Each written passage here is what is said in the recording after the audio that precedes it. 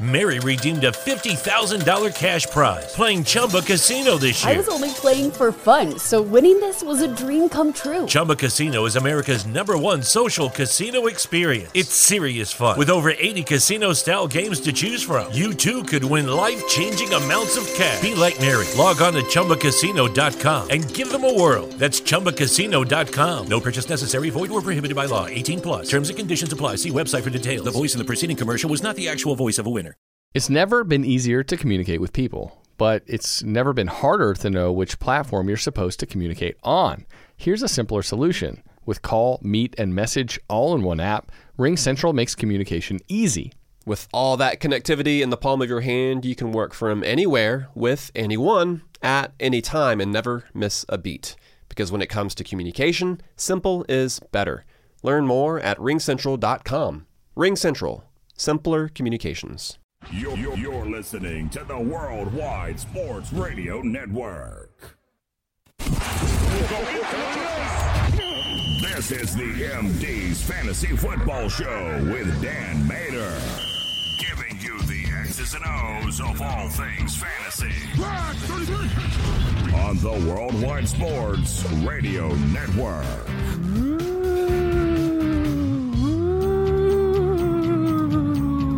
Welcome back to the show, MD Nation. You are listening to the MD's Fantasy Football Show on this Halloween weekend on the Worldwide Sports Radio Network, WWSRN, of course, presented to you by Belly Up Sports. We are going over the Thursday night recap in today's show, along with all of the late window of games for Week 8, injury updates, a mailbag segment for you guys at the end of the show. Lots of goodies, lots of things. We're going to make sure you are 100% fully prepared for your matchups this upcoming week. No doubt about it, because that's what we always do here on the MD's Fantasy Football Show. Make sure you're following us on Twitter and on Facebook at BellyUpMDFF Show. Make sure you have those notifications up, because it's going to be a very busy weekend. It's already been a very busy Friday this morning with some player news updates and everything like that. And of course, where would we be without having to start off the show with yet another COVID update? The Broncos and the Vikings both have a player test positive for COVID. The Broncos are taking it really safe, even though they were cleared because they sent the one guy who tested positive home, and all the close contacts.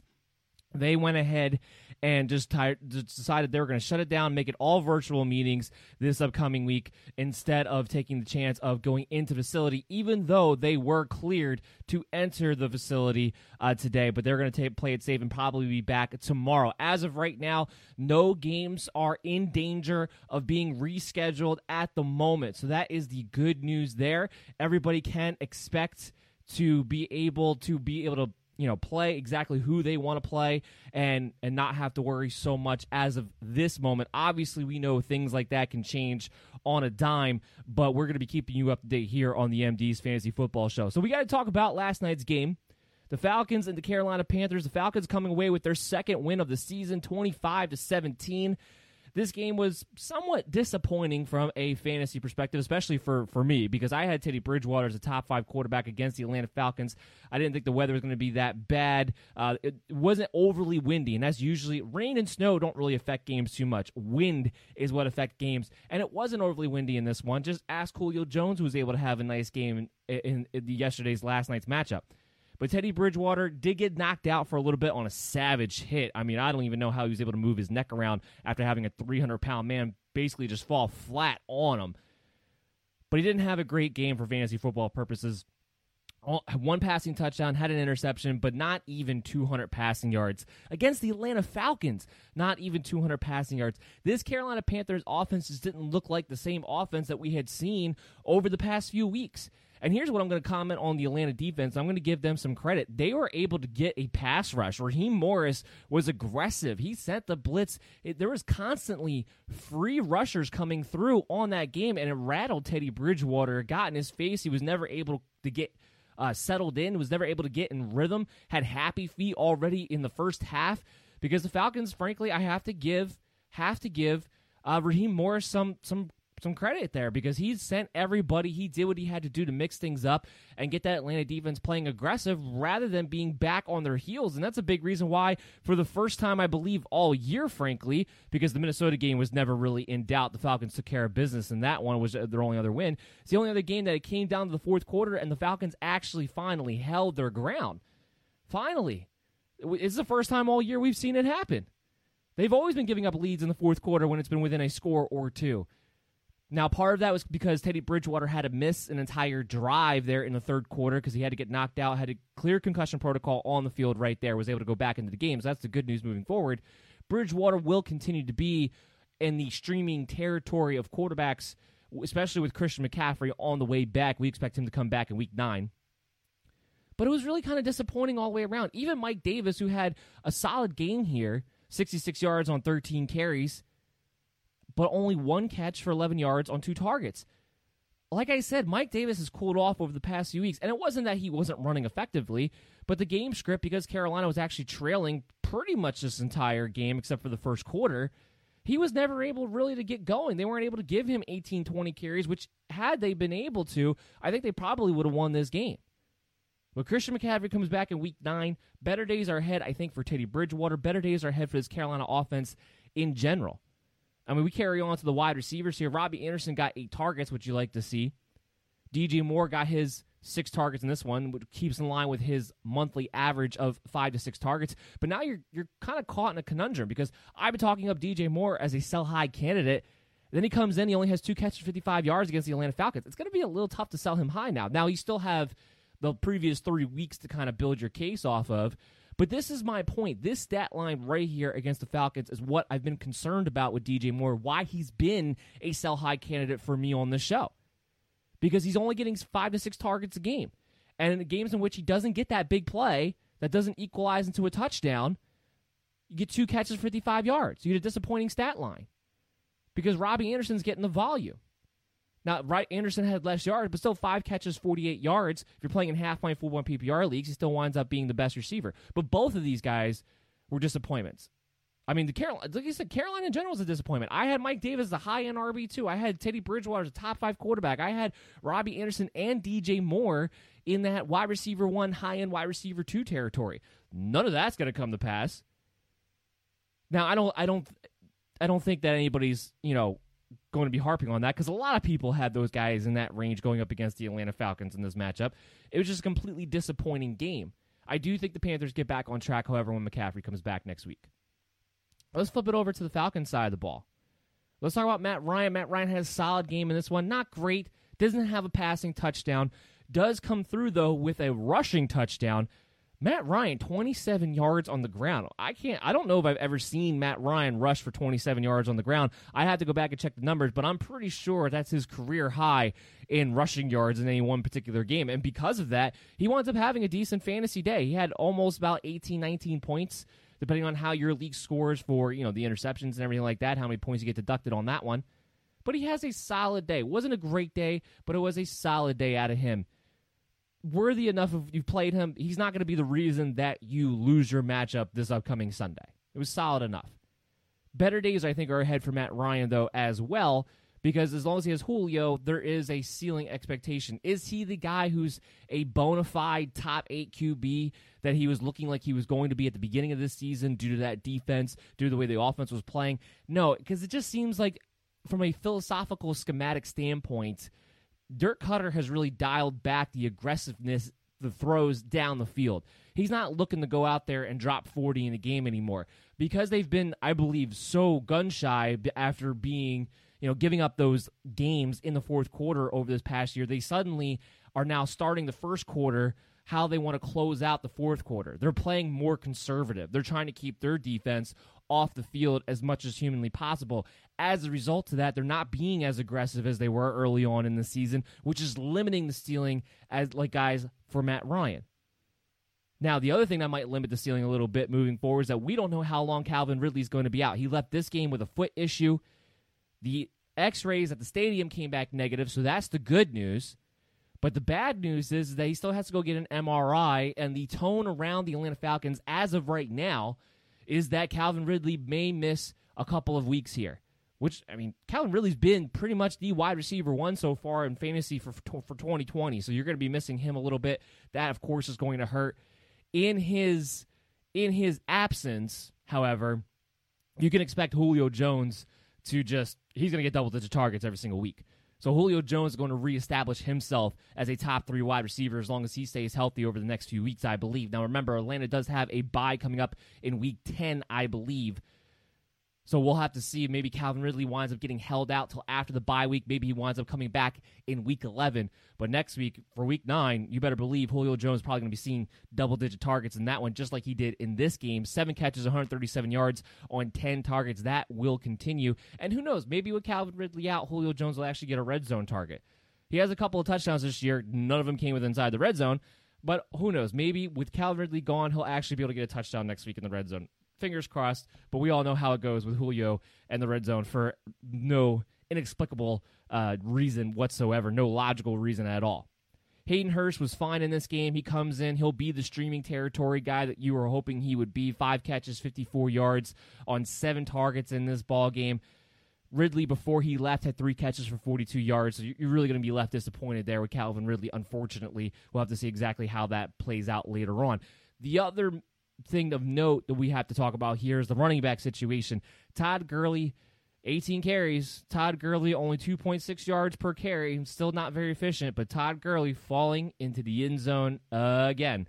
I believe he has 8 touchdowns now on the year already. We're only at the halfway mark. He's definitely going to get the double digits in touchdowns. That's why he's going to finish the year as a high-end RB2, if not a low-end RB1, given some of the injuries going around, as long as he just keeps falling in the end zone. And you have to keep playing Todd Gurley as a high-end RB2 right now because he continues to find ways to fall into the end zone. Now, this was the last game, at least for a little bit of a stretch, where he was going to have plus matchups, right? Because that we knew that this part of the season, Gurley had a chance to rack up the touchdowns because it was going to be plus matchups against some of the defense that he was facing. Next week, I believe they face the Denver Broncos, if I'm not mistaken. That's not a great matchup for Todd Gurley in that one. They've been pretty good against the run. Not that he can't still fall into the end zone and still score when he gets set up by this Atlanta offense, because that's what they're looking to do. And not saying that the Atlanta Falcon offense in general is not going to be able to move the ball next week, but you can continue to play Todd Gurley as a guy who is touchdown dependent. This is not going to be as good of a matchup, and then they have the bye in Week 10. So what I'm saying to you is that if you are looking to sell high on Todd Gurley because of his touchdown output, I think your window is this week to do it. It would be this week heading into the Denver game to do it, because after that, we might see his production start to taper off a little bit, and it's going to be kind of hard to sell him. Not to mention, most fantasy football leagues out there, their trade deadline is Week 12, which is coming up. It's a month away now, guys. We're about to enter November. It's Halloween weekend, but usually about Thanksgiving week is usually most people's trade deadlines. Make sure you check your leagues to find out exactly when yours is, but don't miss out. Especially in a situation where you have guys that you want to sell high on, like I talked about here with Todd Gurley, like I've talked about with DJ Moore in this particular matchup right off the bat. So that's going to close. Well, actually, one more note before we close out the Thursday Night Football recap, which is we have to talk about the fact that Brian Hill was the more efficient running back on the day, and he had 11 carries. Now, I don't think there's too many games in the future where the Falcons are going to have 29 carries combined between a Brian Hill and a Todd Gurley. I don't think there's too many games in the future where the Falcons are actually going to be leading for the majority of the game either. The defense is still bad. They came out with a good game plan and it worked, but the defense is still bad. Most games are going to be coming back from behind rather than this being the other way around. Now, they might get away with it one more time against the Denver Broncos, but it's just something of note that Brian Hill was worked into a significant amount in last night's game, and Todd Gurley went back to not being involved in the passing game at all, which is something that had been a silver lining of his the past 2 weeks, as he'd been getting 4 and 5 targets. It looked like he was finally getting involved in that aspect. Wasn't at all in this game. It was Brian Hill, 3 targets, 2 catches, 9 yards. So it just kind of confirms that Gurley's just nothing more than a touchdown-dependent RB2 right now. And Brian Hill, you don't like to see games like this where Brian Hill gets to eat in the work. Now, I will say, a couple weeks ago, we got a little bit worried about this, and then Brian Hill disappeared and went away. So I'm not saying that Brian Hill is now, from here on out, this is evidence that he's going to get maybe 40% of the work. That's not what I'm saying, because we've seen him disappear after doing that. But what I am saying, it's a little disheartening when you see Brian Hill be that much more efficient, and it's something that could happen maybe coming out of the bye, because that's when a lot of teams will make some adjustments to what they had been doing so far to that point. Something we just have to keep our eyes on heading into next week. So now that will close out the Thursday night recap. What we'll do now before we go ahead and start going into the rest of our preview matchups for Week 8, because we're going to be talking about the late window in today's game, talk about the primetime games, get you guys all set up. I like to go through the injury updates from the games that we talked about in yesterday's show. Now, remember, if you want to go back and watch or listen to yesterday's show, you absolutely can. All you have to do is check out the Worldwide Sports Radio Network on Android or WWSRN on iOS, or go to any one of your favorite streaming apps where we're available to you: iHeartRadio, Google Play, Stitcher, Spotify, Apple Podcasts, anything. Any app that you go to for your normal episode, your normal listenings, we are available to you guys there too. So go back, check out yesterday's show, because you're going to want that information, because we went over all of the early window games in that one. So let's talk about these injury updates that we have. And you know what? I got to go ahead. We need to hit the breaking news sounder. Breaking news. Joe Mixon is out. Joe Mixon is out officially. Now, that's not really surprising. He hasn't practiced. He didn't practice at all this week. He didn't practice at all last week. I talked about last week how I expected them to probably keep him out until after the bye, and that was going to make more sense. It looks like it's exactly what they're going to do now. Remember, Bengals are on a bye in Week 9. They'll come back Week 10. I think there's a more likely scenario that we'll see Joe Mixon then and be pretty close to 100% healthy when he does show up against the Pittsburgh Steelers. One thing of note, we kind of been pining for this, right? We need some details on this Joe Mixon injury, because they still won't give us any. And Zach Taylor still declined to give any specifics on his, now they're calling it an ankle or foot issue. He's saying there's just some issues with the foot regarding his playing status. Coach of the team held out hope, but it's not going to be this week. I don't know why. This is like the one injury in the entire NFL where you can't get the head coach to tell you anything about the injury or what the nature of it even is. All we know is that it's a foot issue or an ankle issue. We're not 100% sure.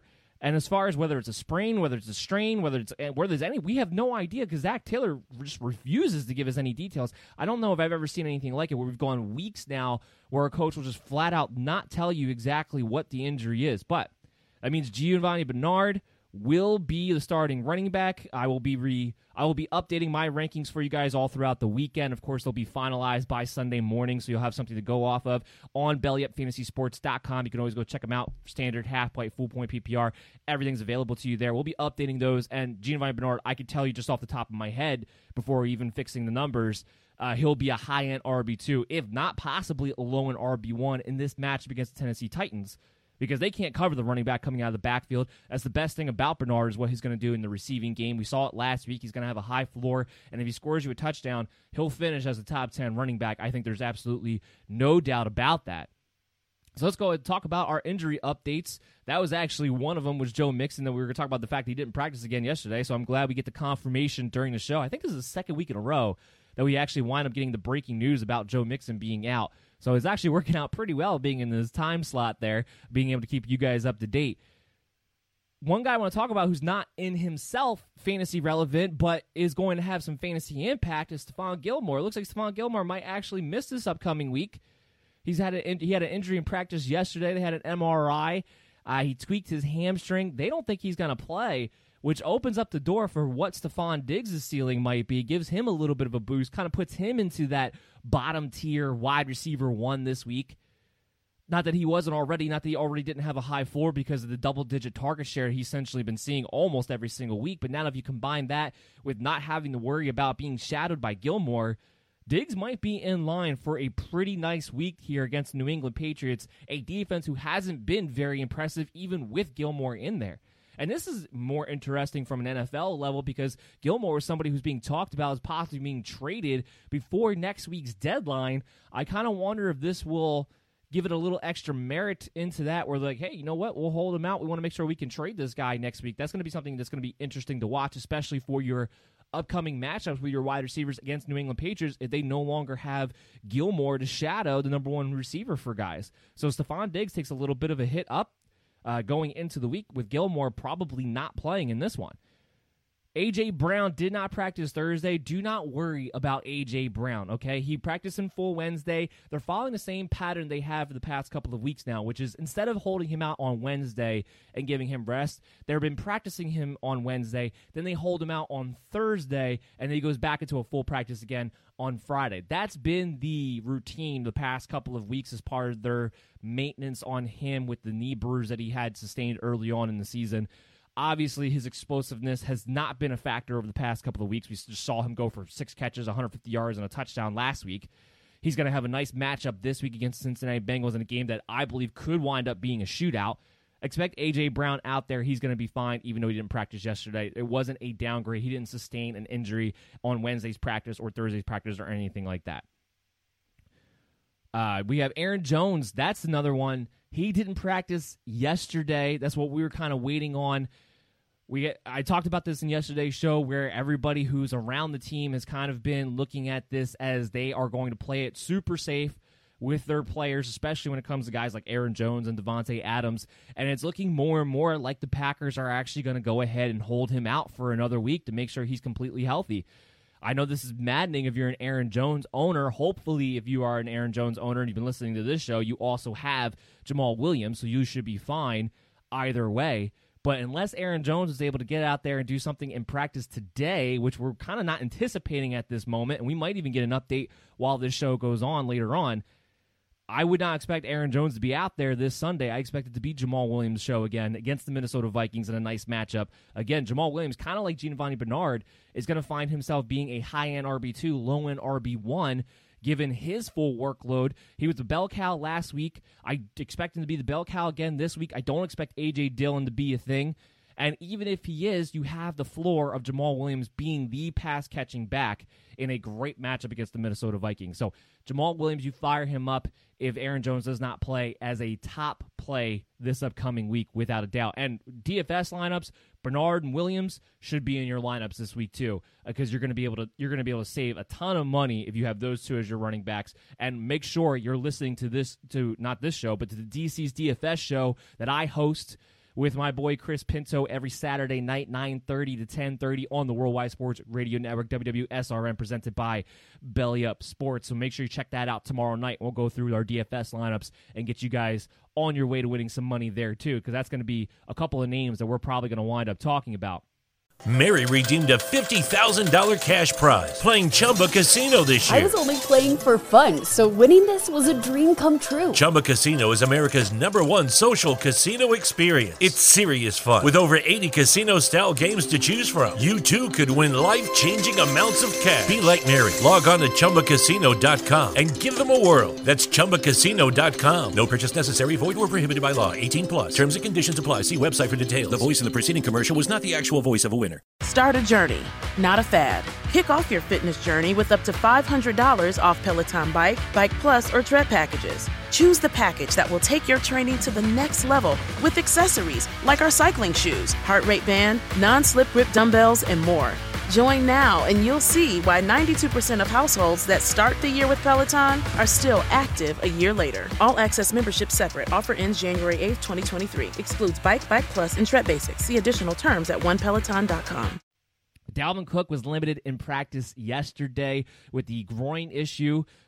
He's going to be good to go. As long as he doesn't have a setback in practice today on Friday, he'll be good to go on Sunday. You fire him up. He's a top 3 running back for us this week, and we expect him to be fine. This is a little bit interesting right now. Mark Ingram did not practice yesterday. We're going to wait to see if he winds up being able to do anything today. If he can't go, it will be Gus Edwards and J.K. Dobbins splitting the workload, with Dobbins presumably getting all of the receiving work. Not that there's been a ton for the Ravens backfield in general this season so far, but he would be the one getting the pass catching down work. He would be the lightning to Gus Edwards' thunder. And either way, obviously you can't love the matchup for either one of these guys, regardless if Mark Ingram plays or not, because you have the Pittsburgh Steelers coming into town.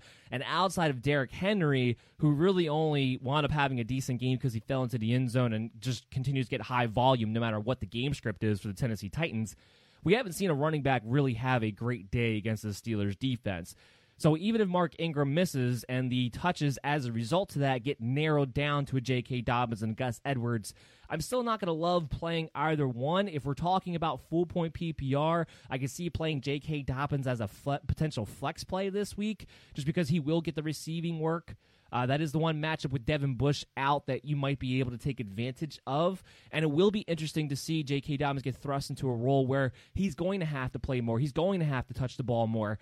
A lot of things to watch there, but still from a fantasy standpoint, unless I'm in a full-point PPR league and I need a guy in the flex, I don't know how much I really want to play a Ravens running back even with Ingram not in the mix, and which looked like it could possibly be. Now, it also means that this injury for Mark Ingram is a lot more serious than what we talked about. Now, he could very easily be back next week, but they were pretty confident coming in that he was going to be back for this game against the Steelers coming out of the bye, and he still has not been able to practice. So that means we don't have a great estimated timeline for you guys because clearly they lied to us or misestimated the situation in their own right when evaluating Mark Ingram and how long he's going to be out with the ankle issue. So something we're going to have to keep our eyes on, because once they get past the Steelers and it's down to J.K. Dobbins and Gus Edwards, that's where it's going to be interesting. That's where you're going to be able to play both of those guys as RB3 and actually have some expectations for a higher ceiling than what we've seen to this point.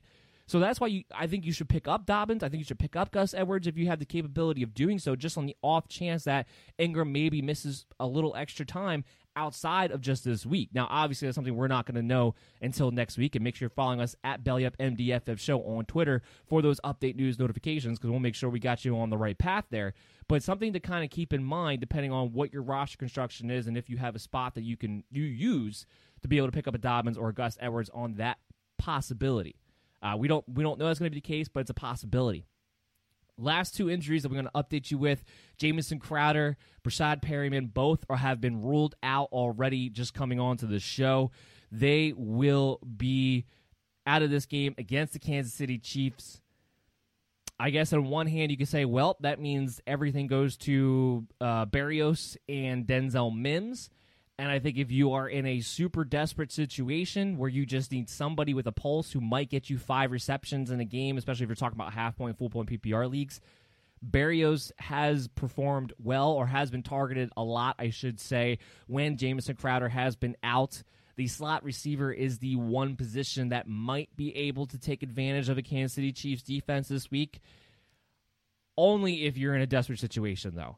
Otherwise, I don't want to play any Jets in this game with both Crowder and Perryman out. I don't know what they're going to do offensively to be able to move the ball all that well. The Kansas City Chiefs defense is getting healthier, is getting better, have been playing really well as of late. This is going to be a mess of a game. Here's what I will say. I think this adds a little bit more credence to my argument yesterday of, while I do still have Patrick Mahomes ranked as the number 1 quarterback on the week, I am a little bit worried about his floor, because, frankly, I think the Chiefs could snooze and still win this game by 20. And if they're going to do that, Mahomes he just may not throw the ball a lot. This does add more fire under me, though, about having Le'Veon as a low-end RB2 heading into this game, about the idea that he's going to score a touchdown in this game, at least one. I wouldn't be surprised if it was more than that. The Chiefs are going to give him opportunities to be able to twist that knife against the Jets this week. And if they have no threat whatsoever, no concern in any capacity that they are going to lose this game, or it's even going to be close at any point, which is how it's kind of shaping up to be right now, they might go ahead and give him quite a few opportunities in the second half to kind of twist the knife a little bit more. Meaning, I wouldn't be surprised if Le'Veon Bell winds up with 12 carries and 3 or 4 receptions in this game. Meaning, I'm looking at a 15, 16 opportunities against the Jets. CEH will get the same opportunities. You're still going to play him as well. I can see them both being heavily involved. I can see both of these running backs combining for over 30 opportunities in this game. Easily. I think it makes it very interesting. That's why Clyde Edwards-Helaire, he's a high-end RB2, low-end RB1 this week, because Le'Veon Bell just kind of eats into the work where he's probably not going to get 20 opportunities by himself. But Le'Veon Bell is going to be a low-end RB2, high-end flex play. I believe you can play him this week, especially when you talk about half-point and full-point PPR leagues. He's going to get an opportunity to score. So now that we went through all the injury updates from yesterday's show and yesterday's slate of games that we talked about, now we can go ahead and move into our first late window matchup between the Chargers and the Denver Broncos. Justin Herbert here, of course, is a must-play that we have for you guys. Now, that shouldn't come as a shock or really surprise anybody, I would imagine. Against the Denver Broncos, they've been playing tough fundamental defense, for sure. And we have Herbert, I was trying to find it here. We have Herbert top 5 this week. He's number 5 quarterback on the week against the Denver Broncos in this one. He's just been playing really well. And right now, the Broncos defense, the way they're constituted, the way they've been playing as of late, is that they're a pretty tough run defense. But you can throw the ball on them, which means Keenan Allen also should have a great game. I've talked about this last week, too. Keenan Allen, as long as Justin Herbert is healthy and Keenan Allen is healthy, he is locked in to get double-digit targets every single week. And when you're getting a wide receiver like Keenan Allen, double-digit targets, in a matchup that there's really nobody on Denver you're worried about covering him, he's gonna cruise to 100 yards in this game. It's just going to be a matter of, do you score? Will that put you in the top 3? Or are you going to wind up being wide receiver 6 for us on the week because you don't wind up scoring? Because the touchdowns are still a little hit or miss with Keenan Allen, even with Justin Herbert out there and the way he's been playing. But he's going to get double-digit targets. I mean, he's as safe as a floor as they really could possibly come right now as a top wide receiver getting double-digit targets every single week. So we love you some Keenan Allen. Love Justin Herbert this week. I think the only question you're really at, well, 2 questions you're asking yourself when it comes to the Chargers. What do you do about Justin Jackson and Joshua Kelly? And can you stream Hunter Henry? Hunter Henry is really frustrating. Now, I kept my analysis on Hunter Henry, my stance on Hunter Henry to this point has been he's seeing 5 to 7 targets every single week, which didn't change last week. Therefore, you have to continue playing him as a borderline tight end 1, a borderline top 12 tight end, because there's just so many tight ends out there who are touchdown dependent and just not seeing that kind of target share any given week. And so he's been consistent in that number. He's been consistent in the opportunities, but there's been no execution. We're still waiting for him to break across the end zone. And even though he's been getting 5 to 7 targets, it hasn't mattered. It hasn't resulted into much. He's had a couple of good, solid games, but nothing exciting, nothing crazy, nothing over the top. This Broncos team is not a team that is particularly susceptible to tight ends to begin with. We have him at tight end 18. Now, that would suggest that we have him in the low-end streaming range and that you can find better options. But here's what I will say when it comes to Hunter Henry. Because he's still been seeing those 5 to 7 opportunities, I don't know if I want to turn around and drop Hunter Henry for a tight end on the waiver wire. I don't know if that's something I want to do. It has been incredibly frustrating. I don't know if it gets better. I have to believe it gets better as long as he continues to see those opportunities, because it's not Mike Williams getting the ball. Mike Williams is not somebody you can play in this game. Mike Williams is not somebody you can play if Keenan Allen is healthy, period, in any matchup. Herbert's not looking for him. Herbert's not looking to be aggressive. He's looking for Keenan Allen. He's looking for the check down. That's it. That's all, and it's working. He doesn't have to open it up anymore outside of that. He's not targeting Mike Williams enough for him to be a thing. The other targets are going to Hunter Henry. Eventually, I have to believe, especially when it gets into the red zone, those will start to hit at some point this season, at least enough to make Henry a feel-good top 12 tight end again. So while he is my tight end 18 on the week, I would not suggest going out and dropping Hunter Henry to pick up a different tight end to play this week. Now, if you have another roster spot that you have a player that you don't mind dropping, or if you're able to put somebody like a Joe Mixon or a James Crowder on your IR and you opened up an extra bench spot, then I would maybe look for a tight end to play over Hunter Henry. But I'm not going to drop Henry for another tight end who's about in the same range anyway. Like, I'm not going to drop Henry for a guy like Mike Gesicki, who is our tight end 14. So technically we're a little bit higher on him this week, but I'm not going to drop Henry for a guy like Mike Gesicki, whose involvement has been very inconsistent to this point. I'm not going to do that. I'm not going to drop a Hunter Henry for a Harrison Bryant, who comes in as a top 10 tight end for us this week as a top-end streamer. I'm not going to drop a Hunter Henry for a Richard Rodgers, who's a top 6 tight end for us on the week. I'm not going to do any of those things. If I can get those guys and still keep Henry, then I will. I want to stress that point because when people start getting in that streaming tight end territory, you start dropping guys that you really shouldn't drop. So don't hurt your team down the road just to try to get a little bit of an upgrade this week, because eventually these targets should hit for Hunter Henry. The running back situation between Justin Jackson and Joshua Kelly. I still believe Justin Jackson is the more valuable back. I still believe at the end of the day, Justin Jackson is the guy who's going to see the bulk of the work.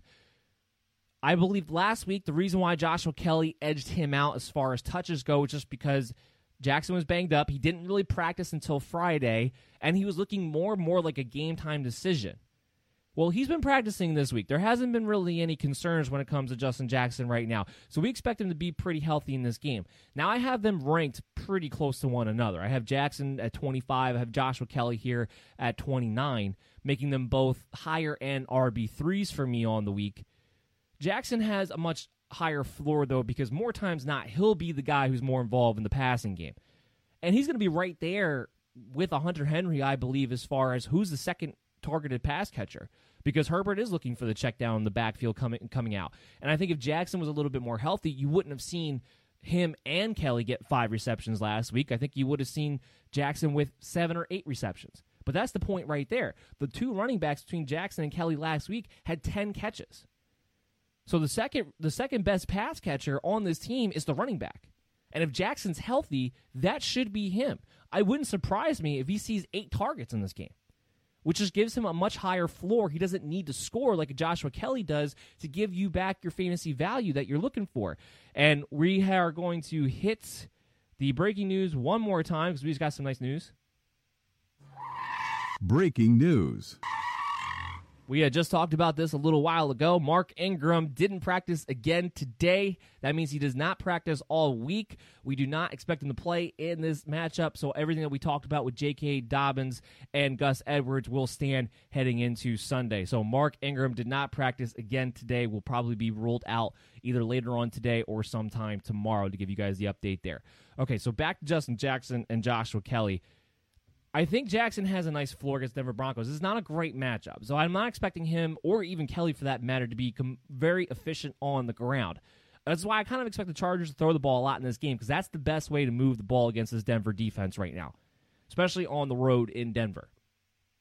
But I expect Jackson to be somebody that you can play in the flex, you can play as a low-end RB2 possibly, because of that target share that we expect him to have, because he's been practicing all this week.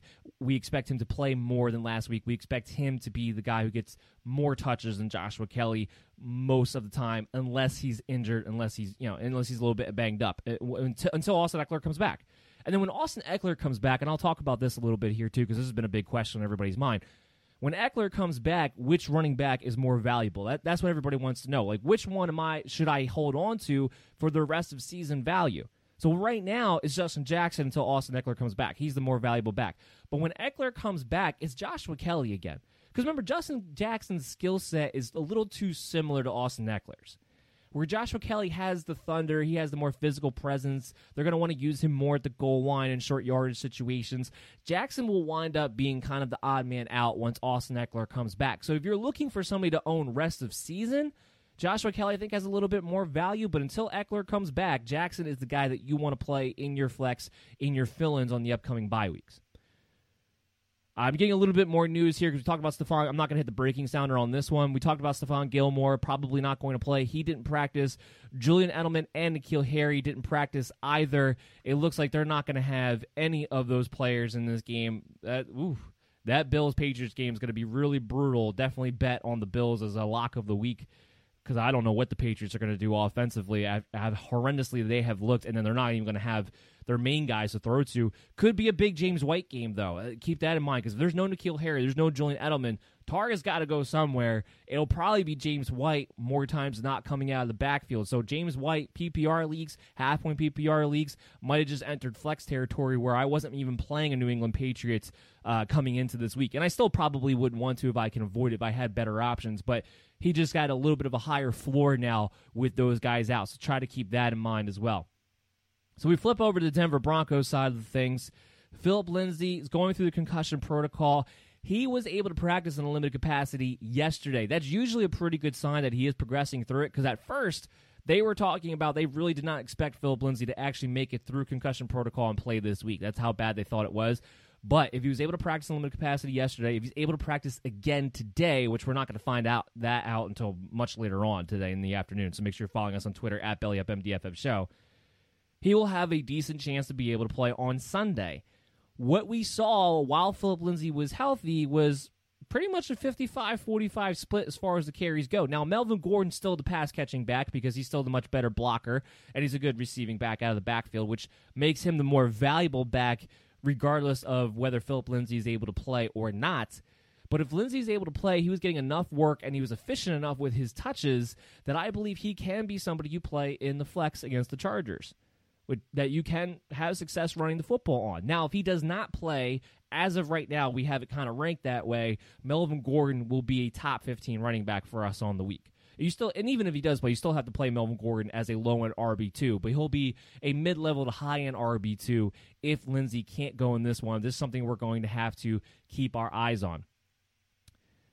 Tim Patrick is the other injury for the Denver Broncos that they're dealing with right now. He's been dealing with a hamstring injury. He was not able to practice Wednesday or yesterday. We're not expecting him to be able to go this Sunday. That means Jerry Jeudy. That means KJ Hamler. People are going to want to look for value in this one, and I understand that. But against the Chargers, they still have Hayward. They've been able to line up on and take away one wide receiver and shadow. He's probably going to shadow Jerry Jeudy, and Jeudy hasn't done anything over the past few weeks since Courtland Sutton's been out to give me this confidence that I can play him anyway.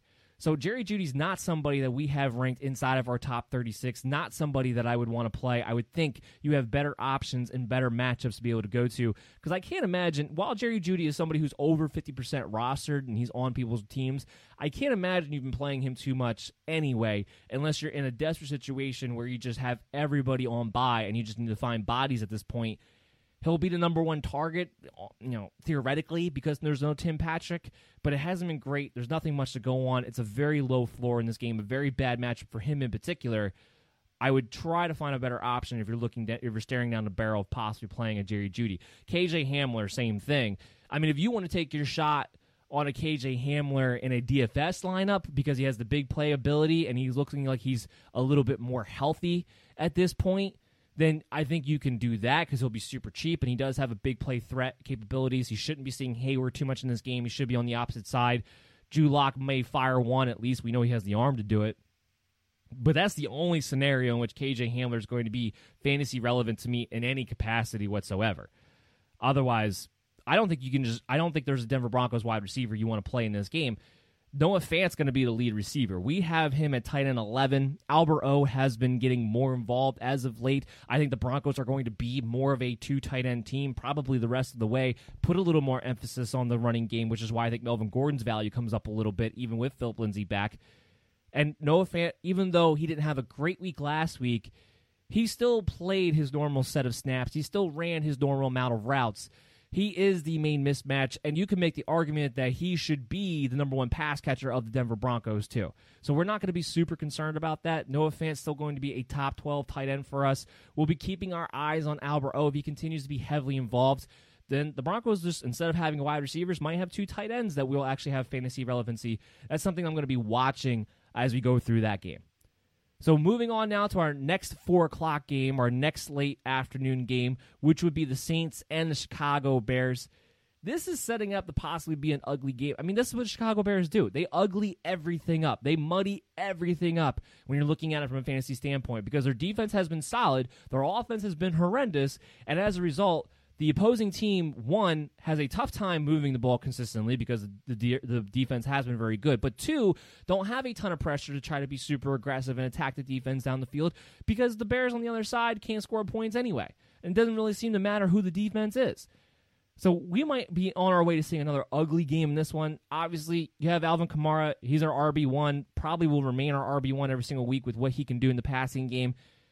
Latavius Murray is somebody who's a little bit interesting to me if you're getting hit hard on buys this week as a RB3 possible flex play, just because he continues to see double-digit carries, especially if Michael Thomas is going to be out. Now, speaking to Michael Thomas, it was looking more and more like he was going to miss again this week. He was able to practice in a limited capacity yesterday. Lucky Land Casino, asking people, what's the weirdest place you've gotten lucky? Lucky? In line at the deli, I guess? Aha, in my dentist's office. More than once, actually. Do I have to say? Yes, you do. In the car before my kids' PTA meeting. Really? Yes. Excuse me, what's the weirdest place you've gotten lucky? I never win and tell. Well, there you have it. You can get lucky anywhere, playing at LuckyLandSlots.com. Play for free right now. Are you feeling lucky? No purchase necessary. Void where prohibited by law. 18 plus. Terms and conditions apply. See website for details. Mary redeemed a $50,000 cash prize playing Chumba Casino this year. I was only playing for fun, so winning this was a dream come true. Chumba Casino is America's #1 social casino experience. It's serious fun. With over 80 casino-style games to choose from, you too could win life-changing amounts of cash. Be like Mary. Log on to ChumbaCasino.com and give them a whirl. That's ChumbaCasino.com. No purchase necessary. Void where prohibited by law. 18 plus. Terms and conditions apply. See website for details. The voice in the preceding commercial was not the actual voice of a winner. And that was big because we didn't expect him to practice yesterday. After not practicing Wednesday, it still had not sounded good about his hamstring. But he was able to practice in a limited capacity. If he's able to come back today, he didn't have any setbacks, and he's able to get another limited practice in today, I would lean more towards the idea of Michael Thomas actually being active in this game. Now, it's not a great matchup. The Saints are on the road in this one against the Chicago Bears. So you're going to have to keep that into consideration. But I do think if Michael Thomas plays, you finally have the opportunity to play him, you should go ahead and do so.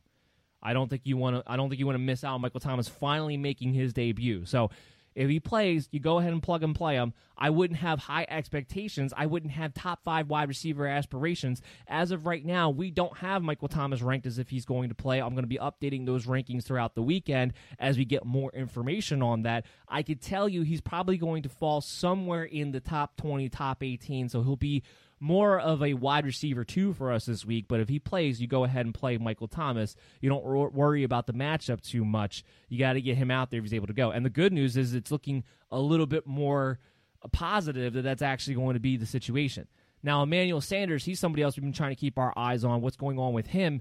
They do not have a timeline for when he's going to come off the COVID reserve list. So it doesn't look like it's going to be this week. He hasn't practiced yet. He hasn't even been activated off of it yet, so we wouldn't anticipate Sanders playing on Sunday, which kind of plays to having a decent floor with Michael Thomas if he's able to go, because all the targets are going to go to Michael Thomas. Even Marquez Callaway, who wound up being the guy who gobbled up most of the targets with no Sanders and no Thomas last week, he's been banged up and out of practice with an injury. So it might just be down to Thomas and Tre'Quan Smith. We know Tre'Quan Smith is nothing. He's just a guy, the hype on him, the hope on him that there had been over the past couple of years. I think you can go ahead and send that down the flush town, because there's no reason to play Tre'Quan Smith with any confidence whatsoever, even if he's the last wide receiver by default left standing, because I would still want to play Jared Cook in that situation. He'll be involved, and he comes in at tight end 13 for us, hovering around that top 12 area, kind of like he has been all year long, looking for the touchdown.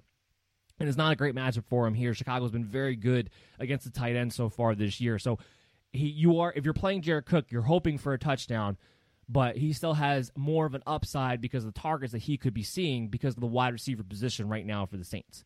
So kind of just keep that in mind too. Drew Brees comes in at QB 15 for us. He's in that streaming territory. He doesn't have the ceiling of some of the other guys that in that range, like a Joe Burrow and a couple other guys that come to mind, a Baker Mayfield, a Derek Carr. He doesn't quite have the ceiling that they do, given that he's on the road against Chicago. But even though it hasn't been pretty all season long, Drew Brees has found a way to consistently give you 250 yards and 2 touchdowns almost every single week. And as long as he continues to do that, he's offering you a decent floor. So it depends on what your situation is, what quarterbacks are available to you. You could do worse than Drew Brees, though, especially if he does have Michael Thomas back. He has a safety blanket back. It will be a little bit more interesting. But by hook or by crook, he is somebody who's been able to give you solid fantasy production, even though he doesn't quite have the ceiling of a top 5 guy anymore right now. So we'll flip it over. We'll talk about Chicago. We'll talk about the conundrum that is David Montgomery every single week. You have to play him. You have to play him as an RB2. We have him ranked as an RB2 this week. We have him ranked as a high-end RB2. I mean, the Saints' defense, they're still tough to run on, but they haven't been as good as we expected them to be. They haven't been what we thought they were going to be. And with the amount of touches he's been seeing in the passing game especially, David Montgomery has a decent floor that you know that you're not going to get destroyed by Montgomery's inefficiencies on the ground, by that offense's inefficiencies in general. He's been getting 4 to 5 receptions almost every single week since Tariq Cohen has been out. I don't expect that to be any different in this game. I mean, the running backs can actually catch the ball on the Saints. That's kind of been the point. They haven't been able to run on the ball on the Saints, but they can catch the ball on the Saints. I don't see why that would change this week, being that's been the case. Outside of Allen Robinson, who's going through concussion protocol, we're waiting to see exactly what's going on with his practice status today, and I'll give us more of an indication of how he's looking for Sunday. The tone had been that we expect Allen Robinson to go, but we haven't had too many details on that situation yet. We expect to get more later on today, so make sure you're following us on Twitter at BellyUpMDFF Show. If Allen Robinson plays, you have to play him. We have him at wide receiver 13 if he's good to go, even up against Marshawn Lattimore, which on paper you say to yourself, I don't know how much I want to piece that matchup, especially given how Nick Foles has played as of late. Look, Marshawn Lattimore has been Marshawn Lattimore this year. That Saints secondary hasn't been nearly as good as you expected to be this year. And even though last week was disappointing as far as the target share goes for Allen Robinson, more times than not, he's been seeing double-digit looks as Nick Foles has taken over. I think they're going to get back to trying to force-feed Allen Robinson in this game because I think they're going to need to. So Allen Robinson is somebody that I'm going to play with confidence as long as he's out there as a high-end wide receiver too. And Montgomery as a high-end RB2, just because of the volume and the safe floor that he does have because of the reception game.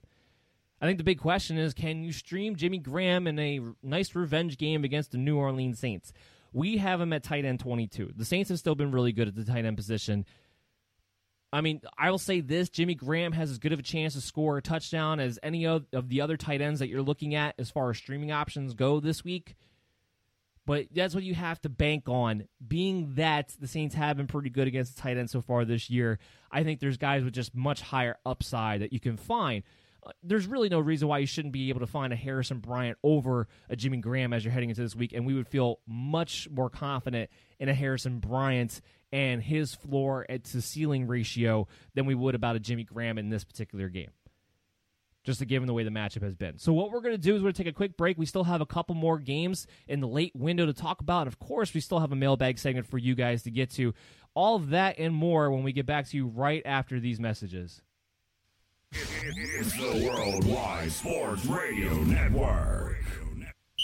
You're listening to the MD's Fantasy Football Show on the Worldwide Sports Radio Network. And welcome back, MD Nation. We are listening to the MD's Fantasy Football Show on the Worldwide Sports Radio Network on your Android app, or if you have iOS, on WWSRN, presented to you also by Belly Up Sports. And we've been talking about the late window of games. We recap the Thursday night game. We talk about the injury updates for you guys from yesterday's games and so far through the games that we've talked about for today.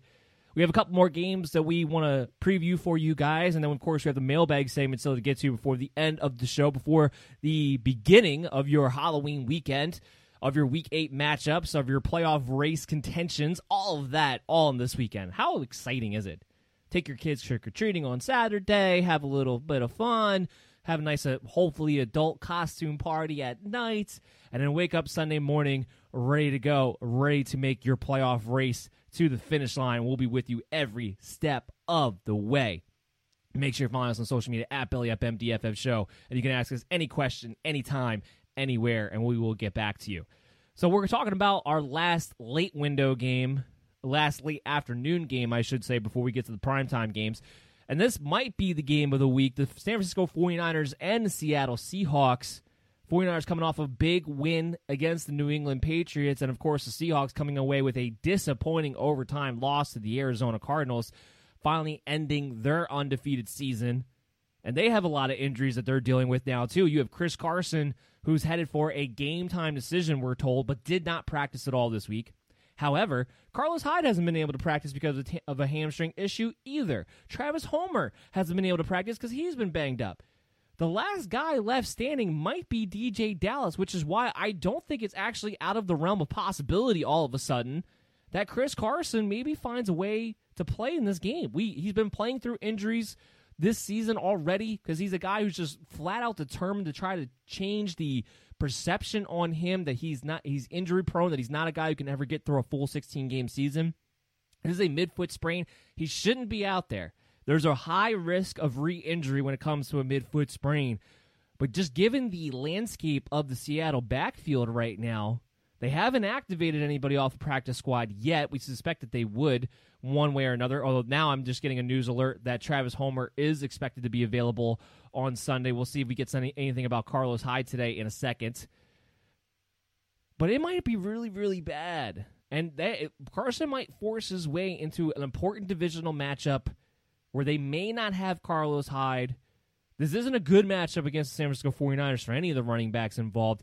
If Carson plays, you're probably going to have to play him, but there's going to be a low floor that comes with him because unless he is be able to do most of his work in the receiving game, getting 5 to 7 targets, and if he's injured enough, I don't know that would be the case because if Travis Homer is actually available, we might see Travis Homer in that role. You haven't been able to run on the 49ers right now this season. You haven't been able to do it. Javon Kinlaw, the rookie, has been very good. He's been getting blockers clogged up, freeing up Fred Warner to be able to clean it up behind him. You haven't been able to run these guys, especially up the middle. And Seattle's offensive line hasn't really been creating a ton of holes either. So I don't know what you're going to get out of a Chris Carson, even if he is able to play. But because he's Chris Carson, because he's going to have the opportunity to score, because he does give you something in the passing game if he's out there, I think you're going to have to play him. It's just a situation that's going to have a lot of risk, and you're just going to have to temper your expectations overall for his ceiling. I don't expect him to go. The smart thing, at least, would be to hold him out. The smart thing would be to not have him go. But we're going to wait to see what happens, because if Hyde can't go, all of a sudden that door opens up in a tough matchup with a divisional opponent. So we'll have to see. If Carlos Hyde does play, and we, as of right now, our rankings were having Chris Carson out and Carlos Hyde playing. We do have Carlos Hyde at RB19 because he had been involved in the passing game as well. Now, we're probably going to come down on that when I go to update these rankings again over the weekend, especially given that he hasn't really been able to practice too much, so he might be limited, especially in the passing game if he is able to go. But after watching last week when he got the bell cow type of workload, when Chris Carson went down, that was before Travis Homer was banged up, and that was with DJ Dallas active, it led us to believe that he was going to have a high floor against his old team. So kind of keep that in mind, but this is a situation that's probably going to play itself out more so over the weekend, and we'll be there for you every step of the way on social media at BellyUpMDFF Show to kind of help you out, and get through this particular situation. Right now, we don't know enough. I do know that Russell Wilson is still my number one quarterback this week. Kyler Murray's out, who's been the number one QB so far this season, just because he's been running like an animal. But Russell Wilson, even in a quote-unquote tough match against the 49ers, while you can't run on the 49ers, you can throw on the 49ers. I'm sorry, we don't have him at QB1. We have him at QB4, excuse me. But a QB1, a top 5 quarterback this week. You can still throw the ball on the San Francisco 49ers. Witherspoon, they just still don't have Sherman back. Witherspoon and Mosley out there, those are guys that they're pretty sound fundamentally. But when you have superior athletic talent on the perimeter, which Seattle obviously does with DK Metcalf and Tyler Lockett, you can beat them deep. You can take advantage of them, especially when they try to get aggressive and play zero coverages, which is what they will do sometimes. DK Metcalf is going to get back on track in this matchup because he's just athletically too superior. Also keep in mind, the 49ers, for the second week in a row, may not have any of their starting safeties. They may be back on their backups again this week. And while that didn't cost them against New England Patriots because they didn't have anybody who could get past them deep, they didn't have anybody who could challenge that back end of the secondary, it is going to get real ugly when you have DK Metcalf and Tyler Lockett running down your throat and you don't have the typical over-the-top help that you normally would when you have your starting safeties out there. So this is a game I expect DK Metcalf and Tyler Lockett to both be good. I have them both ranked in the wide receiver ones in the top 10 area.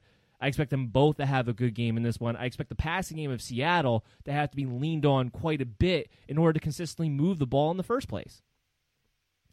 So you fire up everybody with confidence that you normally would on Seattle. The running back situation is going to have to wait to play itself out. On the San Francisco side of things, the interesting development is Tevin Coleman. He practiced in full the past couple of days. He hasn't officially been activated for this game yet, but the word that I'm getting is that if he's able to practice in full again today and he's not having any soreness in the knee, then they will not only activate him, they will play him, and he will start. And Tevin Coleman, all of a sudden, coming off the IR, will be the most valuable 49ers running back to have heading into this week. And the starting 49ers running back is a valuable fantasy asset. It's an RB2 asset. We actually have him ranked as if he's going to play this game, as if he's going to see about 16 carries minimum. And we have him at RB14. Now, remember, this is a heavy bye week. We're dealing with some injuries, too. That has a lot that goes into his high ranking for us right now. But it's also a Seattle defense that the 49ers are going to have to put up points on. They're going to focus in on the running game because they're missing guys like Deebo Samuel out there. And Tevin Coleman has always been a favorite of Kyle Shanahan's, even though he's not as explosive as a Raheem Mostert. He doesn't seem to be as involved as a Jerick McKinnon when it comes to the receiving game. But if he's the guy getting the overwhelming majority of the carries against the Seattle defense, I'm going to take my chances on Tevin Coleman as a high-end RB2 play, as a must-play this week, quite frankly. So Tevin Coleman, fire him up. Jerick McKinnon comes in at RB28 for us. So he would come in as a RB3, as a flex play. I like him better in half-point, full-point PPR leagues. I would expect him to be the main receiving back this particular week. I know a lot of people are talking about JaMychal Hasty this, JaMychal Hasty that. I guarantee you JaMychal Hasty is going to be the odd man out. Jerick McKinnon had his rest week. This is a big divisional matchup game, a big one against the Seattle Seahawks. The 49ers are going to play their best players. Their best players are Tevin Coleman and Jerick McKinnon. And given how this has worked in the past, Jerick McKinnon is going to be the guy to get the receiving work, not Tevin Coleman. So it does make him an RB3 in a game in which could see a lot of points, just given the nature of how Seattle's defense has played so far this season. So there is a low floor that comes with Jerick McKinnon for sure, because we know Kyle Shanahan will do whatever he wants whenever he wants to, and who knows what's going to happen. But I'm telling you right now, you're not playing JaMychal Hasty. I don't know why people went crazy trying to pick him up. I had him as a speculative ad if you could get him for free. And in a lot of the leagues I'm in, I watch people bend over backwards to try to get this guy. I'm like, whoa. Clearly you're not listening. Clearly you're not part of MD Nation. Clearly you're not listening to MD's Fantasy Football Show, because I warned everybody on Tuesday on the waiver wire report that Tevin Coleman was going to be the most valuable back, because they had been pretty much talking it up that he was going to be able to return this week from the first place. And that looks like it's going to be the case. He's practicing full. So Tevin Coleman's going to be good to go. Another must-play for me this week is Brandon Ayuk. No Deebo Samuel going up against Seattle. He's been playing better and better over the past few weeks. He's been developing a little bit more, getting more involved in the offense. And with no Deebo, we know he's going to get a couple of shots at the end of rounds and get some big plays, possibly just in the running game. Just came off a 100-yard performance last week in the receiving game. It's going to be a lot of Brandon Ayuk. It's going to be a lot of George Kittle this week. George Kittle, of course, coming in as our number one tight end for the week. So I have Brandon Ayuk, wide receiver 16, as a solid wide receiver 2 in a great matchup against Seattle. Fire up Brandon Ayuk. He was somebody who was on the waiver wire report as well. He was really not nearly as owned as I thought he was going to be, especially with Deebo. Hadn't been out for the beginning of the season. And Deebo might miss some time here. So Brandon Ayuk, fire him up. I like him in this matchup. Even when Deebo's been out, he's still kind of a hit-or-miss player. But against Seattle, the 49ers are going to have to be aggressive. Jimmy Garoppolo is going to have to be aggressive. They're going to have to make throws down the field, I think, in order to keep up with the Seattle offense. That's why I like Brandon Ayuk a lot more in this situation. I feel a lot better about his floor, and he has a very high ceiling to boot. Also another favorite of mine when you're talking about DFS leagues, too. Well, let's move on to our first primetime game, the Sunday night game. This could get ugly fast. So Andy Dalton for the Dallas Cowboys has been at team meetings. We're waiting to hear what he's going to be able to do, if anything, in today's practice session. If he's able to find a way to practice at least in a limited capacity, we could see Andy Dalton be the quarterback on Sunday just out of pure desperation. But he would have to do something in a limited capacity on the field today. If he does not, then that would indicate that he's still not progressing through concussion protocol fast enough to be the starting quarterback for the team this Sunday. If Ben DiNucci is the starting quarterback, and we have ranked this Cowboys team as if that is going to be the case, everybody takes a huge downgrade. First of all, the Eagles' defense has been playing well. With Darius Slay, Fletcher Cox healthy, they're not an easy team to run on. They've been able to take away the number one wide receiver of the opposing teams.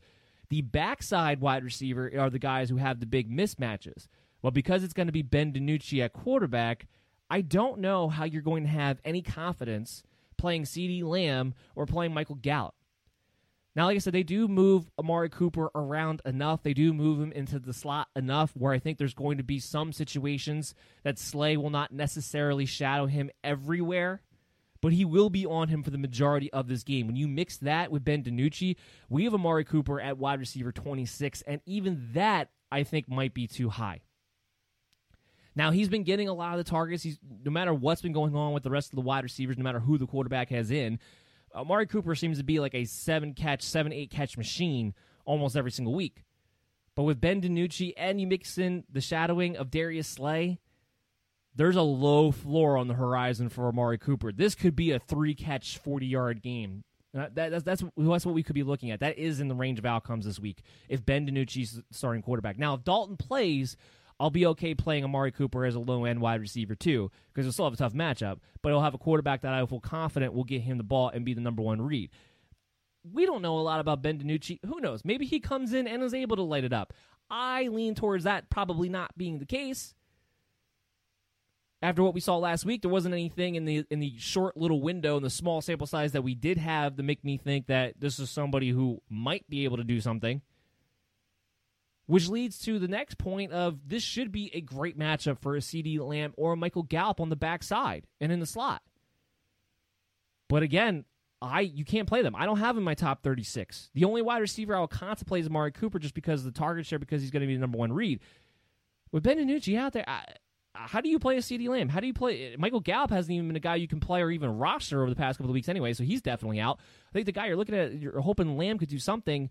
He has a nice matchup, but no, I'm not taking that chance. I'm not playing him with Ben DiNucci out there. The Cowboys, if they score 10 points in this game, that might be their upside in this week, is 10 points. That's kind of the problem. Ezekiel Elliott is only the RB16. He's an RB2 for us this week. He hasn't been great over the past couple of weeks. That offensive line, unfortunately, is not going to get more healthy this week. We're still waiting for some of those guys to come back, and then maybe he'll be able to get things going again. Obviously, he has a high floor because of the involvement. Obviously, the plan is going to try to use Ezekiel Elliott to get the offense moving. But when Fletcher Cox is healthy, you haven't been able to run the Eagles. And if you have your JV offensive line on top of it, I don't know, unless Zeke falls into the end zone in this game, I don't know how he has a good game this week. So he's only the RB16. I mean, obviously you're going to play him, but you can't have RB1 expectations for him at all. It's almost a situation where outside of Zeke, if I can avoid the Dallas Cowboys altogether, I'm going to do it. On the Philadelphia Eagles side of things, Carson Wentz, fire him up. First of all, it's the Dallas Cowboys. That's number one. So it's already a plus matchup. We have him at QB 11 on the week. He's going to be a top streaming option because he's somebody who's actually was less than 50% owned. We actually talked about it in the waiver wire report, which was shocking to me because while from an NFL standpoint, the narrative around Carson Wentz is that he's not playing as well. From a fantasy standpoint, because he's gotten back to using his legs again, he's been a top fantasy performer over the past few weeks. Now you give him Dallas, you give him back Jalen Reagor, who's going to be activated and playing in this game. They already came out and said that yesterday. So you're going to give him a legitimate deep threat. Travis Fulgham should be just fine. He should have a nice game here. We have him at, I believe, a top 20 wide receiver again this week. He's going to have a nice game against the Dallas Cowboys at 20 exactly for Travis Fulgham. Carson Wentz should have a nice game. Richard Rodgers is a top 6 tight end for us. You could play a lot of Philadelphia Eagles this week with confidence, with high ceilings. Jalen Reagor, can you play him this week? Only if the only way I would play Jalen Reagor is if I'm desperate for a home run threat in my lineup this week because I feel like I just have to take a shot somewhere and hope that there's a big play. It's not that there's not a possibility that will happen, but just the first week coming off of injury, there's going to be a question of what kind of shape you're in, how many snaps are you actually going to play as a result of that. Now, it is a great matchup, and it does just take one play for a Jalen Reagor type, but there's going to be no floor if you play him in your lineup.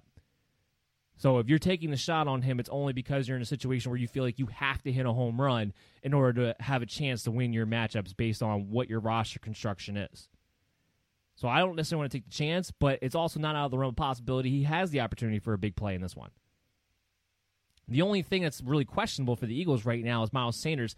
Thought he might have a chance to come back in this game, but he hasn't practiced yet. Still waiting on the practice report for the Eagles today, but he wasn't able to practice Wednesday or Thursday. It's looking more and more like Boston Scott's going to be good to go, so we're going to have to update those rankings. We had Miles Sanders as a top 5 running back this week if he was able to go. Boston Scott is somebody who will be a high-end RB2 minimum in this game against the Dallas Cowboys. They'll be able to use him pretty well. If Sanders cannot go. So that shouldn't really be a surprise to anybody there. Alshon Jeffrey still has not practiced this week. He's cleared from his foot issue. He's dealing with a hamstring issue now that he picked up while he was in practice, or a calf issue, I believe. It's a soft tissue issue. So he may not be able to play yet again this week. At this point, Alshon Jeffrey has been somebody who is a speculative add because we've been able to keep him on IR for me. If you need to open up your IR spot, I have no problem just saying, you know what, there's no reason to even stash you at this point. Who knows when he's going to come back? And from everything I'm hearing, the Eagles are pretty much going to try to do everything in their power to try to trade Alshon Jeffrey before the deadline this week, too. So he might not even be on the Eagles come next Wednesday. So we'll have to see exactly how that's going to play out, but it doesn't sound like he's going to be back in this game. So let's move into the Monday night game, where, again, it looks like it's shaping up to be very much a one-sided affair. Now, yet there is some COVID news with this game. The Giants and Buccaneers both have had team officials, and I believe a player on the Giants as well has tested positive for COVID. I believe it was Will Hernandez. They are back at practice now. I mean, except for Hernandez, they've all cleared. They will be back at practice. This game is not in danger of being rescheduled or postponed or anything of that nature. They seem to be on track. So we're okay with the COVID situation with these two teams heading into the Monday night game. That is the good news, at least for that aspect of it. Tampa Bay comes in. Tom Brady. This is a good matchup. If you need to stream somebody, you can. He comes in at QB7 for us on the week. The only thing I'm worried about Tom Brady, it's kind of like the Patrick Mahomes situation where it's a great matchup. And if they throw the ball, 30 times, they'll probably get you a pretty good game. The problem's going to be, do they throw the ball 30 times? There is going to be a little bit of a low floor when it comes to Tom Brady because Tampa Bay can show up, play defense, and just run the ball and walk away with a win in this one and walk away with a double-digit win at that. And that's really all it would take. So there is a little bit of a floor. It's kind of an oxymoron situation where it's like, oh, it's a great matchup against the Giants. You want to play them. But because they might not offer anything offensively, because right now Tampa Bay looks like the best team on both sides of the ball. That defense is unreal. I don't know what the Giants offensively are going to be able to do to move the ball against this Tampa Bay Buccaneers defense with any kind of consistency unless they're able to hit a big couple of plays here and there.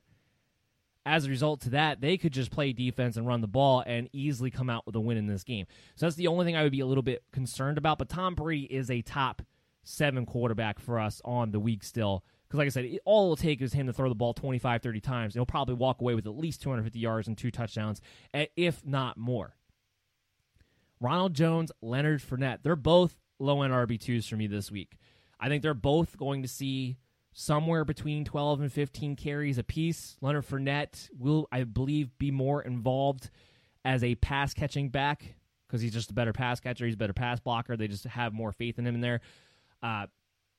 There's a good chance both of them score.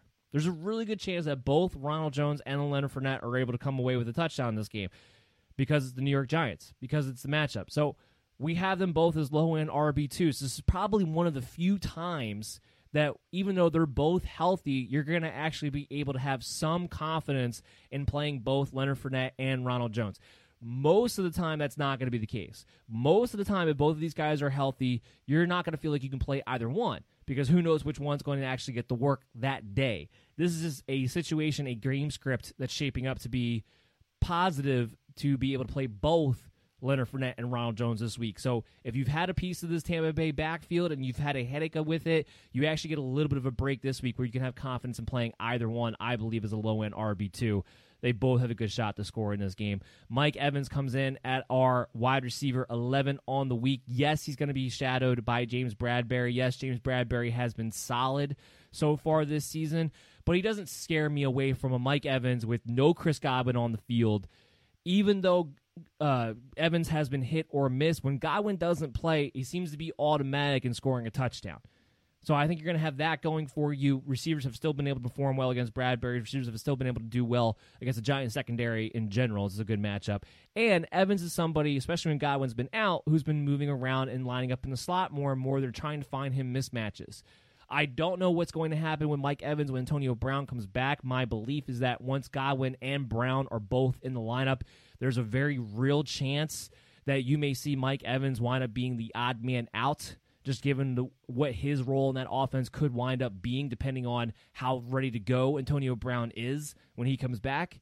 But for now, in this game, you can fire up Mike Evans as a low-end wide receiver 1 who has a very good chance of scoring a touchdown. And Scotty Miller comes in as a wide receiver 3. We have him at wide receiver 3 on the week. Obviously, there's a low floor when it comes to Scotty Miller because for any rhyme or reason, he could do absolutely nothing. But the difference between the last time Chris Godwin missed and Scotty Miller wound up goosing you guys, wasn't even targeted in that game. He's healthy. He was banged up heading into that matchup. He's healthy right now.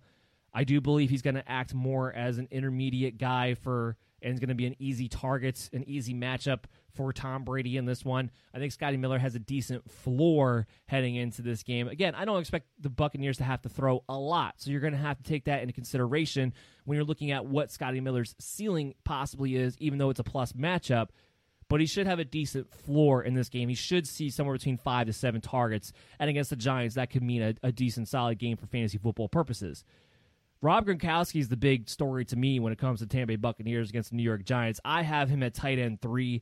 He's been coming on strong as of late. He's back on his chemistry, back on his rapport with Tom Brady, especially in the end zone. They're clicking in that fashion again. He looks like he's finally back in game shape. He's looking a little bit more explosive. He's actually starting to get separation again, starting to use his body again, and he's playing a lot. Oh, I'm surprised how much he's playing. Now, we knew that he was going to probably be the starting tight end once O.J. Howard was done for the year, but they have had no trepidations, it seemed like, in playing Rob Gronkowski a lot out there and blocking, and he stayed healthy. The Giants have been horrendous against the tight end so far this year. Expecting it, I feel like every Tampa Bay Buccaneer player I've talked about so far, I said I feel good about them scoring a touchdown.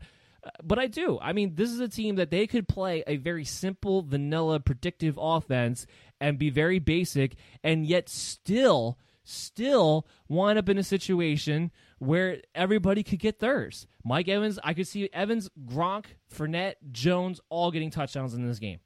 All getting touchdowns in this game without even really trying all that much. So you're firing up your Tampa Bay Buccaneer fantasy players with confidence this entire week across the board.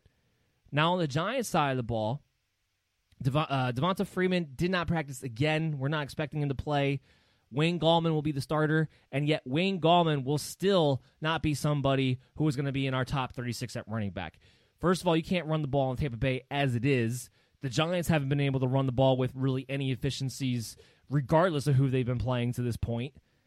Even if he winds up getting all the work because Dion Lewis has been a bunch of nothing so far this year and just looks like he doesn't really have any explosive steps left in his game at this point, you're not going to play Wayne Gallman against Tampa Bay. I mean, he has the lowest of floors for a starting running back could possibly have heading into this Monday night matchup. There's no way you're playing him with any confidence. There's no way that there's not a better option available to you in some shape, way, or form this week. No way. Daniel Jones isn't somebody going to play. Evan Ingram is tight end 19 for us. He's fallen back into, I think, being a streamer and tight end. I don't think he's somebody you have to own. It is a little bit similar to Hunter Henry in the sense of he has been getting the opportunities. He has been getting that high volume of opportunities, but again, he's been even less effective, has had less solid games than Hunter Henry has so far this season. This is not a good matchup for a tight end, and no matter who the opponent was, you have to have a better option than an Evan Ingram. I mean, there's catastrophic low floors across the board when you're talking about the New York Giants in this match against Tampa Bay. I mean, they just don't match up well in any capacity, especially the way that offense has been playing. Sterling Shepard's our highest ranked wide receiver. He's at wide receiver 42, so we're looking at a low-end wide receiver 4 here. I'm not looking to play him either. I don't think he can play anybody. I like Darius Slayton still moving forward. I know a lot of people made a big deal about Sterling Shepard came in. He reestablished himself as the wide receiver 1. Look, Darius Slayton is the more dynamic wide receiver. Darius Slayton's going to be the guy they lean on when they need to make a big play. He's been a little bit banged up as of late, and he got the Darius Slay shadow last week. That's why Sterling Shepard was on the backside corner of the Philadelphia Eagles. That wide receiver is always going to have a mismatch. Golden Tate's nothing at this point. Golden Tate's just a guy. He's just a body out there. He's the odd man out. I believe that most games, not this game, but most games moving forward, when you're looking at rest of the season between Sterling Shepard and Darius Slayton as who can be a wide receiver 3, who can be a piece that you look to go to, I think their target share is going to be relatively similar to one another. I think Shepard is somebody who's going to be somewhere between that 6 to 8 target range, but I think there's Slayton is too. And Slayton's going to have a higher ceiling. So I don't think it's necessarily locked in that Sterling Shepard is the wide receiver 1 of this team. I'm not playing anybody on the Giants this week. But rest of the season, I think you can roster both Shepard and Slayton. I think in certain matchups, you're going to know which one to play as a guy to come in and fill in on your flex or fill in at your wide receiver 3 position.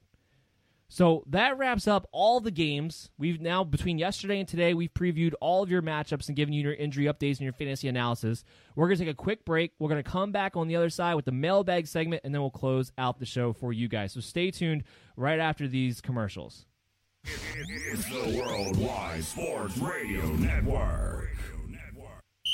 You're listening to the MD's Fantasy Football Show on the Worldwide Sports Radio Network. Ooh, welcome back, MD Nation. Listening to the MD's Fantasy Football Show on the Worldwide Sports Radio Network on Android. And, of course, if you have iOS, on WWSRN. Presented to you by Belly Up Sports on the Halloween edition of the show. Hence the woo. Hopefully you guys have a good time trick-or-treating with your kids. Hopefully you have the nice adult costume parties. And, of course, hopefully everyone stays safe and stays smart throughout the weekend with the COVID numbers rising once again. We don't want to see anybody getting COVID at all. So let's all work together to make that happen for and look out for one another. While we were on the break, we did actually have a couple of big injury reports come through. Number one, we talked about A.J. Brown, how we weren't worried about him, that we expected him back at practice. That was true. He practiced in full today. It just seems like, keep in mind, on the upcoming weeks when A.J. Brown doesn't practice on Thursday, that's going to possibly be his normal day off, maybe for the rest of the season, if they choose to maintain his knee in that way. And the other injury report that we had was big-time news was Aaron Jones did not practice again today, so we expect him to not play. We expect it to be a Jamal Williams week. Those rankings will be updated soon on the BellyUpFantasySports.com website. You can go ahead and check that out.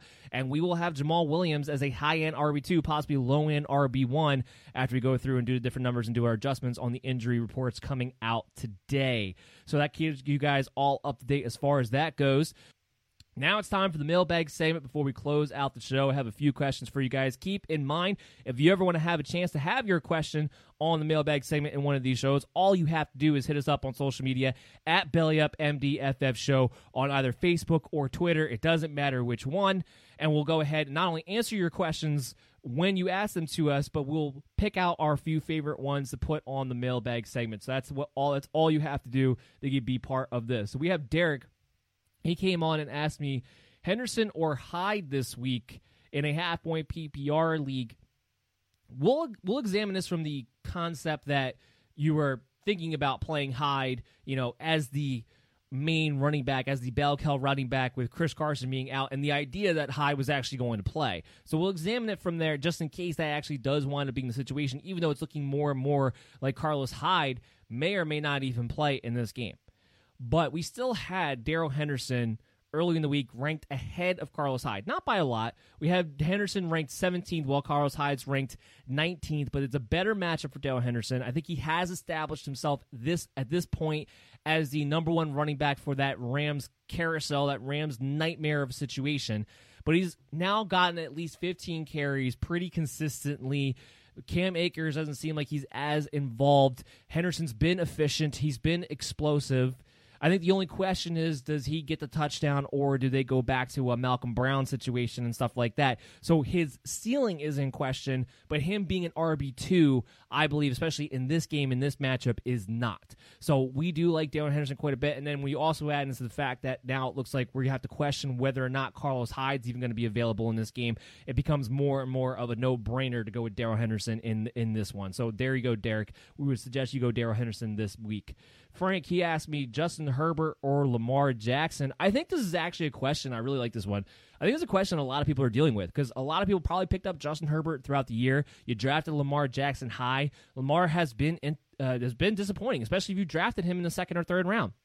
It's just yet, to me, it's just yet another example as to why we advise you guys not to draft quarterback early, because it is so hit or miss. The guys that you draft late, if you drafted a Ryan Tannehill late, you're getting top 10 quarterback play. This is why you wait at the quarterback position, especially if you're in one quarterback leagues. That's why you wait. Rarely Does a quarterback who sets the record book like Lamar Jackson did or Patrick Mahomes did 2 years ago comes back the following year and has a repeat performance? And if you drafted Lamar Jackson in the second or third round, he had to have a repeat performance. Now, I wasn't expecting Greg Roman to suddenly lose his aggressiveness, lose his creativeness in his play calling. That was not my expectation. That has caught me by surprise. I didn't expect this team to be struggling with an identity coming out of their backfield, something that I'm going to be curious to see if they've relegated or fixed in any kind of way coming out of the bye week. And Lamar Jackson's too talented to be held down forever. He's going to turn this thing around. We still expect him to finish as a top 5 quarterback for the rest of the season. But if you're asking me for this particular week, with the Ravens playing the Pittsburgh Steelers, a tough divisional game, a game in which could very well be a slobber knocker 17-10 type of game, and you examine Justin Herbert with the way he has played as of late, the fact that the best way to move the ball against the Denver Broncos, like we talked about earlier in this show, is to throw it with Keenan Allen healthy, I would go with Justin Herbert in this game with the way he has been playing. I think he has a higher ceiling, a higher floor, and a better matchup in a situation where he's going to be expected to throw the ball in order to move the ball. Where with Lamar Jackson and the Steelers and Ravens matchup, that could just be an ugly defensive game. It could very easily turn into that as from a divisional standpoint. So, yeah, I would actually play Justin Herbert ahead of Lamar Jackson this week. I'm going to pull up the rankings for you guys just to give you an idea. Justin Herbert coming in as our QB5, while Lamar Jackson is our QB9 on the week. So we do have Herbert higher. Our last question of today, we have Spencer asked me, Devontae Parker or Sterling Shepard?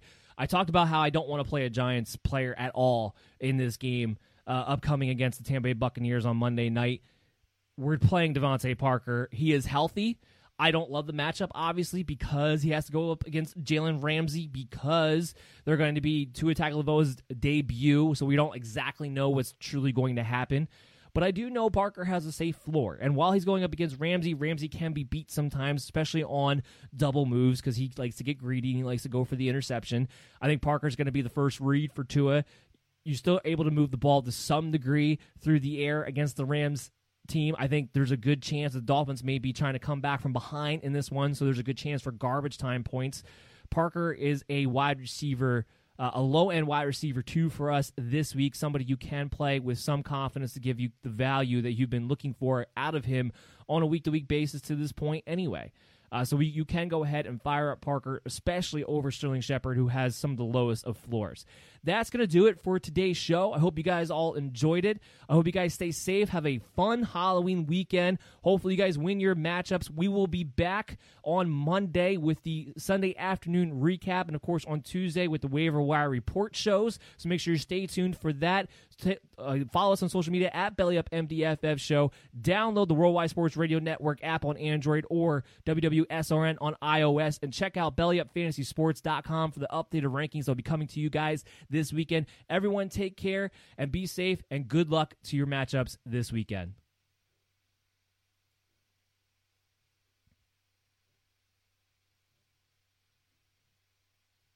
Mary redeemed a $50,000 cash prize playing Chumba Casino this year. I was only playing for fun, so winning this was a dream come true. Chumba Casino is America's #1 social casino experience. It's serious fun. With over 80 casino-style games to choose from, you too could win life-changing amounts of cash. Be like Mary. Log on to ChumbaCasino.com and give them a whirl. That's ChumbaCasino.com. No purchase necessary. Void where prohibited by law. 18+. Terms and conditions apply. See website for details. The voice in the preceding commercial was not the actual voice of a winner.